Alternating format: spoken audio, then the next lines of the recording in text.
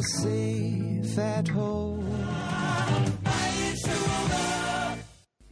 And it is a With Lime podcast, back with you again and talking about the return to sport. Yes, indeed, rugby league is back as of pretty much right now, and that's why this podcast is out a little late. I've been furiously working at the NRL, not yet with the on-camera stuff, but a bit of behind-the-scenes stuff, of course. If you don't know me, I am Paulie G, and often on the NRL fantasy side of things, but at the moment doing the With Lime podcast, and you can find me on Twitter at Listen to Paulie G, Paulieg, or Facebook, Paulie G Sports, and the old co-host even, could we say, Ryan MS, back with me too. I think it's fitting that we could talk about sport together, mate. Yeah, I'll take both of those. Just from the old days of the NRL Live podcasts and all of that. But it is back, and I guess what I thought we could sort of chat about is how is it going to be? It is going to be different. Obviously, again, like we saw in round 2 for rugby league and the first round of the AFL, there'll be no crowds.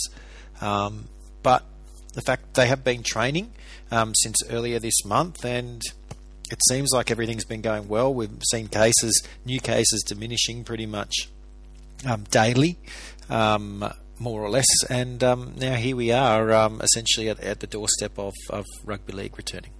Yeah, absolutely. Amazed that they got it going, but they had a date in mind.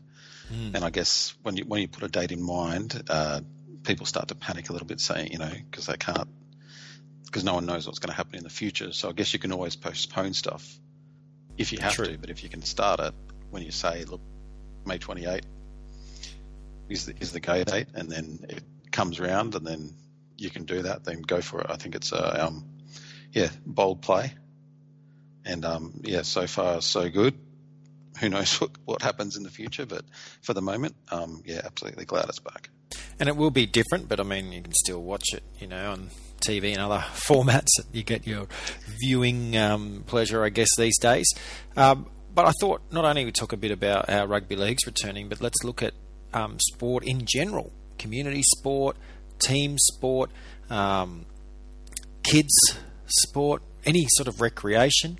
We're getting news now from the various governments, the state governments, as well as obviously the federal government, about how they will return. So I thought, look about that as well. Now, the federal government have released their toolkit, I guess you'd call it, Return to Sport toolkit through sportoz.gov.au. So you can head there and read about it. But a basic rundown is, it's for the national sporting organisations, of course, for people with disabilities as well, state sporting organisations, talking about recommencing training, competitions, programs, and then, of course, just participation programs. Competitive sport, where it's at a local level or an association level, it's basically got all the information there. And the Return to Sport toolkit looks at whether you've got to have a checklist, so whether it's a detailed one for the larger organisations or even medium sporting organisations, or a simplified one for smaller organisations, and then you would need a COVID-19 safety coordinator. And I guess that's for things if there is an outbreak. Ryan, we've seen a couple of outbreaks in Sydney schools over the past couple of days. So, for example, if that was to happen in an area where maybe the sporting association was, it might need to be managed there through your COVID-19 safety coordinator. But obviously, and a COVID-19 safety plan. And then things like an attendance register, COVID-19 hygiene guidance, which I think would be pretty similar. The social distancing still needing to apply. And a lot of things like, I think in junior sports, they're saying, one parent only to go watch at a time, no team huddles, no team high fives, etc. Yeah, well, it is going to be different, and I mean, but really is not being able to high five or, have a team huddle or whatever. Does that really matter if you're out there playing sport? I don't think it really does. All that stuff will come back eventually anyway. So, yeah, they've set it out well. I guess a lot of it, there's obviously no contact or even collision sport isn't happening yet, obviously. I mean, obviously at the higher level it is, but at local level, that level they're going to hold off for a little while. I guess till July sometime. I think it was one of the dates that I have seen. So I think that it's going to be interesting. It's also going to be interesting. I guess you're running around on field. I guess in the cooler climate areas as well. Yes. What happens when you run around when it's cold? You start getting a runny nose. That's right. And then there's that whole water bottle, rinse your mouth out, spit the water. You can't be doing that. Can't do that. So it's going to be very interesting how that's policed as well. We'll have a listen to this from Sport Australia Acting Chief Executive Rob Dalton. He's saying about, obviously limiting the spectators, basically saying we only get one chance to restart sport. If we get a surge in the number of COVID cases and we have to shut down, then that's it for the year. So they're basically saying it's a bit of an all or nothing here. And either everyone follows these guidelines and it comes to practice, or if we fall back, second wave type thing, then it's it. Yeah, absolutely. And look, I think that's fair enough. Sports just have to adapt and modify for the moment. And once that is over, then they can start reintroducing the full gamut of step by step everything that you can do. Yeah. I would like to read. The first government is to announce their own plan, I guess you'd say, is the Victorian government in the resumption of sport and recreation activities. Now, this is talking about just basic stuff that isn't really competitive or necessary at an association level, and it's saying that in Victoria, of course, at the moment, the participants gathering is no more than 10 people, so you can do that outdoors. That does allow for a coach on top of that, and any other support staff, minimum number that's reasonably required to run the activity. And then, of course, if there are parents there or other people, they need to keep their social distancing, or if they can't do that, they have to be included in that group of 10. And there's no indoor activity at the moment. The 1.5 metres stands, but only where it's reasonably possible. So I guess if we do see some of these contact sports coming in, that's where the players themselves playing would breach that. But if you were a coach, a trainer, etc., you wouldn't, unless something specific happened, maybe like an injury, a serious injury, or something like that. All the training and activity must be non-contact. There's no competitions at the moment, so contact sports have to be basically modified. And obviously at the moment, New South Wales is the same. No outside communal gyms, playgrounds or skate parks can be used. Now this is all changing a little bit from 26th of May and then again at 1st of June. So you've got up to 20 people participating in group sport on the 1st of June. I should say on the 26th of May, the public playgrounds, outdoor gyms and skate parks will also open. And then it goes to 20 on the 1st of June, same with the playgrounds, gyms and skate parks, still the 1.5 metres apart, still non-competition. And then the indoor and outdoor swimming pools are opened. On the 22nd of June, the indoor-outdoor swimming pools, they're 20 people, but then the centres, indoor sports centres, can open up to 20 people, only 10 people per group or activity, however. And then you've got things like your gyms, your health clubs, your fitness studios. They can be opened up, again, 20 people, but 10 per group or activity. And there's still that 1.5 metres, very important. That's, the community sport. That also will be very similar to what I've just read out.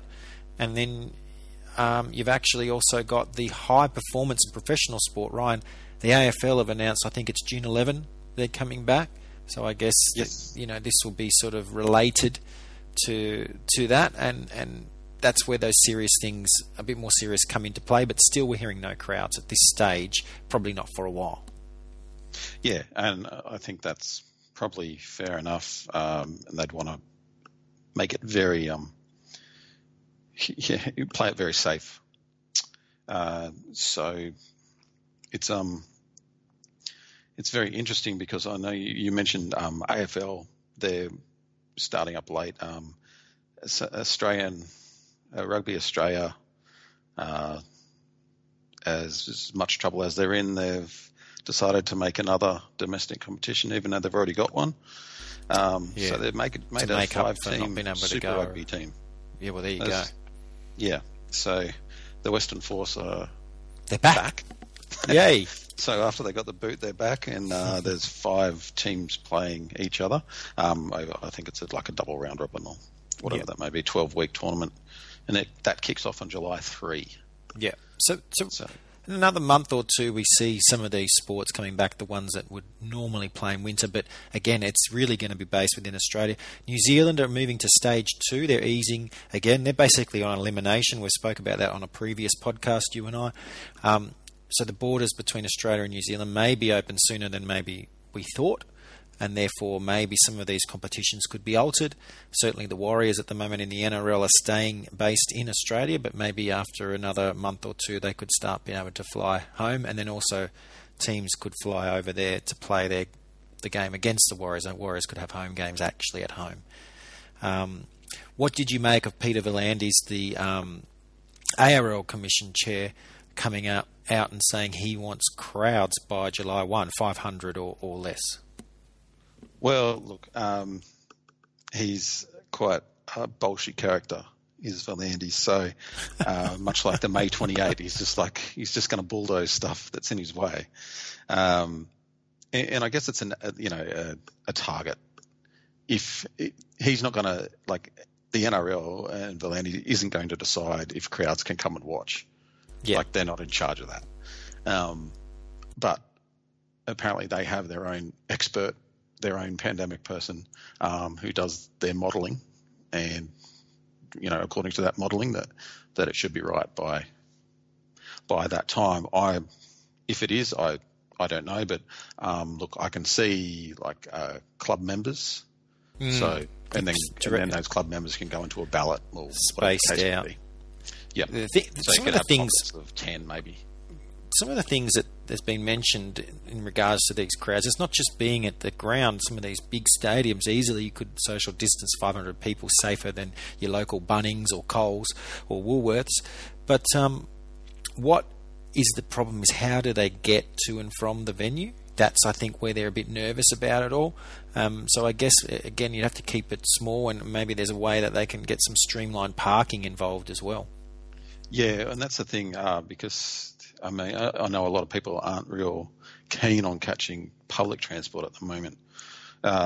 So, their own transport is preferred, and I guess that would have to happen. And I think that would probably be a particular thing that they could figure out. Perhaps the clubs would have to figure it out amongst themselves, being that there's only 4 or 5 venues that they actually have to get to. True. There might be something that they can figure out in that way. And interesting to read as part of that advice from the Victorian government. There you can find that there at sport.vic.gov.au. Item 3.18. This is in guidance note. Professional sports approved. Spectators in gatherings not allowed at training or matches, and clubs have to have a plan for dispersing crowds that might attend training, matches, hubs or hotels. So you can see we're still a long way away from actually having fans at this stage, but things can change quickly. Yeah, they certainly can. Well, Ryan, thanks very much. I know I'm excited, and you sound pretty excited too. It'll be good to watch, even if you're not a massive rugby league fan. I think just getting some sport on the telly will be a good thing, and some of these other sports returning. But also the fact that this can be exported, Australian athleticism, exported around the world. Yeah, it's a big chance for them. Look, I'm very confident that Fox Sports in the US will pick up a game or two, as they did when it was on for the first 2 rounds, because they had no sport happening at the time, and that's still the case there. And I suspect that will be the case for some time. I mean, Rogers the NFL has been picked up a few games there for the Canadian pay TV channel, sports channel. So yeah, that's right. So that's one already, and you can only imagine that. Yeah, if there's sport to be shown, that there's an appetite for it. Once you take people's regular, sport away, they're open to ideas. Yeah. What's happening in the world of Haddonfield horror? Haddonfield horror. I've got a bead on a Australian movie coming out. It was Australian American production called Relic, which is like a bit like a family horror drama, similar to, say, Hereditary. Yeah. If anyone's seen that, where a mother and a daughter go to their grandmother's house. She's missing for a little while. She comes back, but she seems to think that something keeps getting into the house. And slowly, bit by bit, things are revealed. I won't spoil it for anyone, but things are revealed about the family and about the mother and about everyone else, and it culminates in a very creepy way. It's quite atmospheric. So it's coming out July 10 in America. I'm not sure of the Australian release date as yet. Sounds scary. All right, Ryan, we'll catch you again, I'm hoping, soon. Of course, the listeners can find you at Haddonfield HOR on Twitter, and I'm at Listen to Paulie G, PAULIEG, and on Facebook as well. Ryan, thank you so much. Let's see you again very soon. No worries.